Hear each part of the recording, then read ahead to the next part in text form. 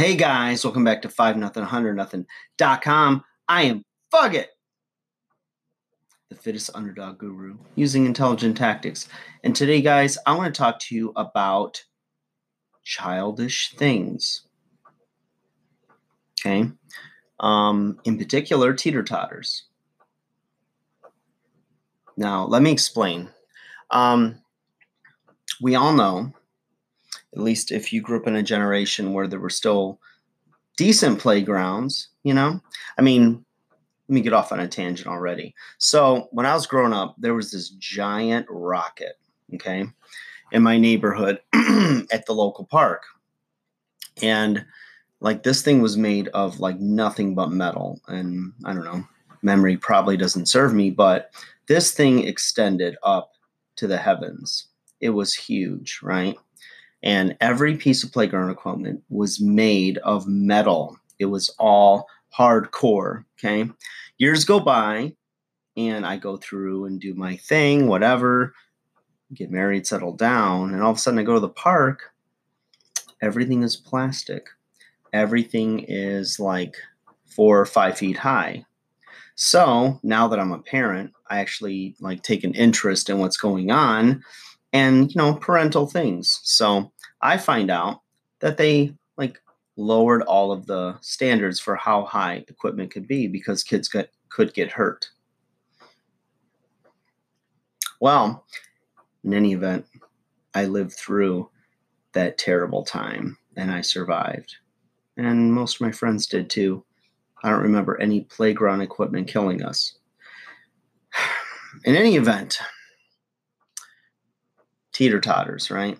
So, relationships. Relationships are give and take, right? Now, my point is when you sit on a teeter-totter, you have two options, okay? Depending on your weight, how big you are compared to your nemesis or the person across from you, your friend, right? Depends how you look at things. And the whole thing is like, if you're trying to either balance it out to go back and forth and teeter and totter, then you're going to try to find like a happy medium so that when each one of you gets to the side, to the ground, you can push back up, do a little bit of a seated squat, right? Or a box squat. And all of a sudden, you've got a little game going. Now, relationships are a lot like teeter-totters. They're a lot like the playgrounds of yesteryear and maybe today, but I don't spend a lot of time at them. My kid's a gamer and he's like killing it as a little entrepreneur. So EV Electro 619, that's his deal, right? Shameless plug for him. Not that I'm not opposed to my own shameless plug, but just to give him a little bit of a plug. So anyways, back on point if there is one. So you got the teeter-totter effect, right? Now, everybody tells you as you're growing up, relationships are give and take, right?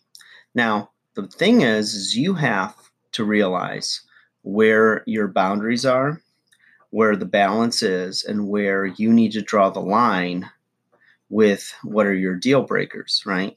So if you've done this work yourself before you meet somebody that you care about, before you fall in love, and before all of those emotions and everything overcome logic, then you'll be able to make a logical choice about whether it's a good idea to like move back on the teeter-totter for somebody or move a little bit forward. So my point is this.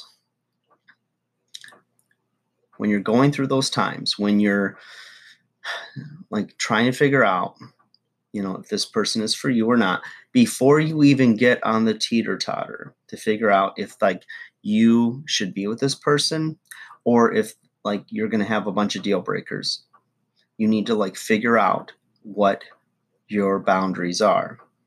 Okay. It's the same message. Figure out what your boundaries are, figure out who you are. And I don't care about like, anybody judging you. You need to first judge yourself.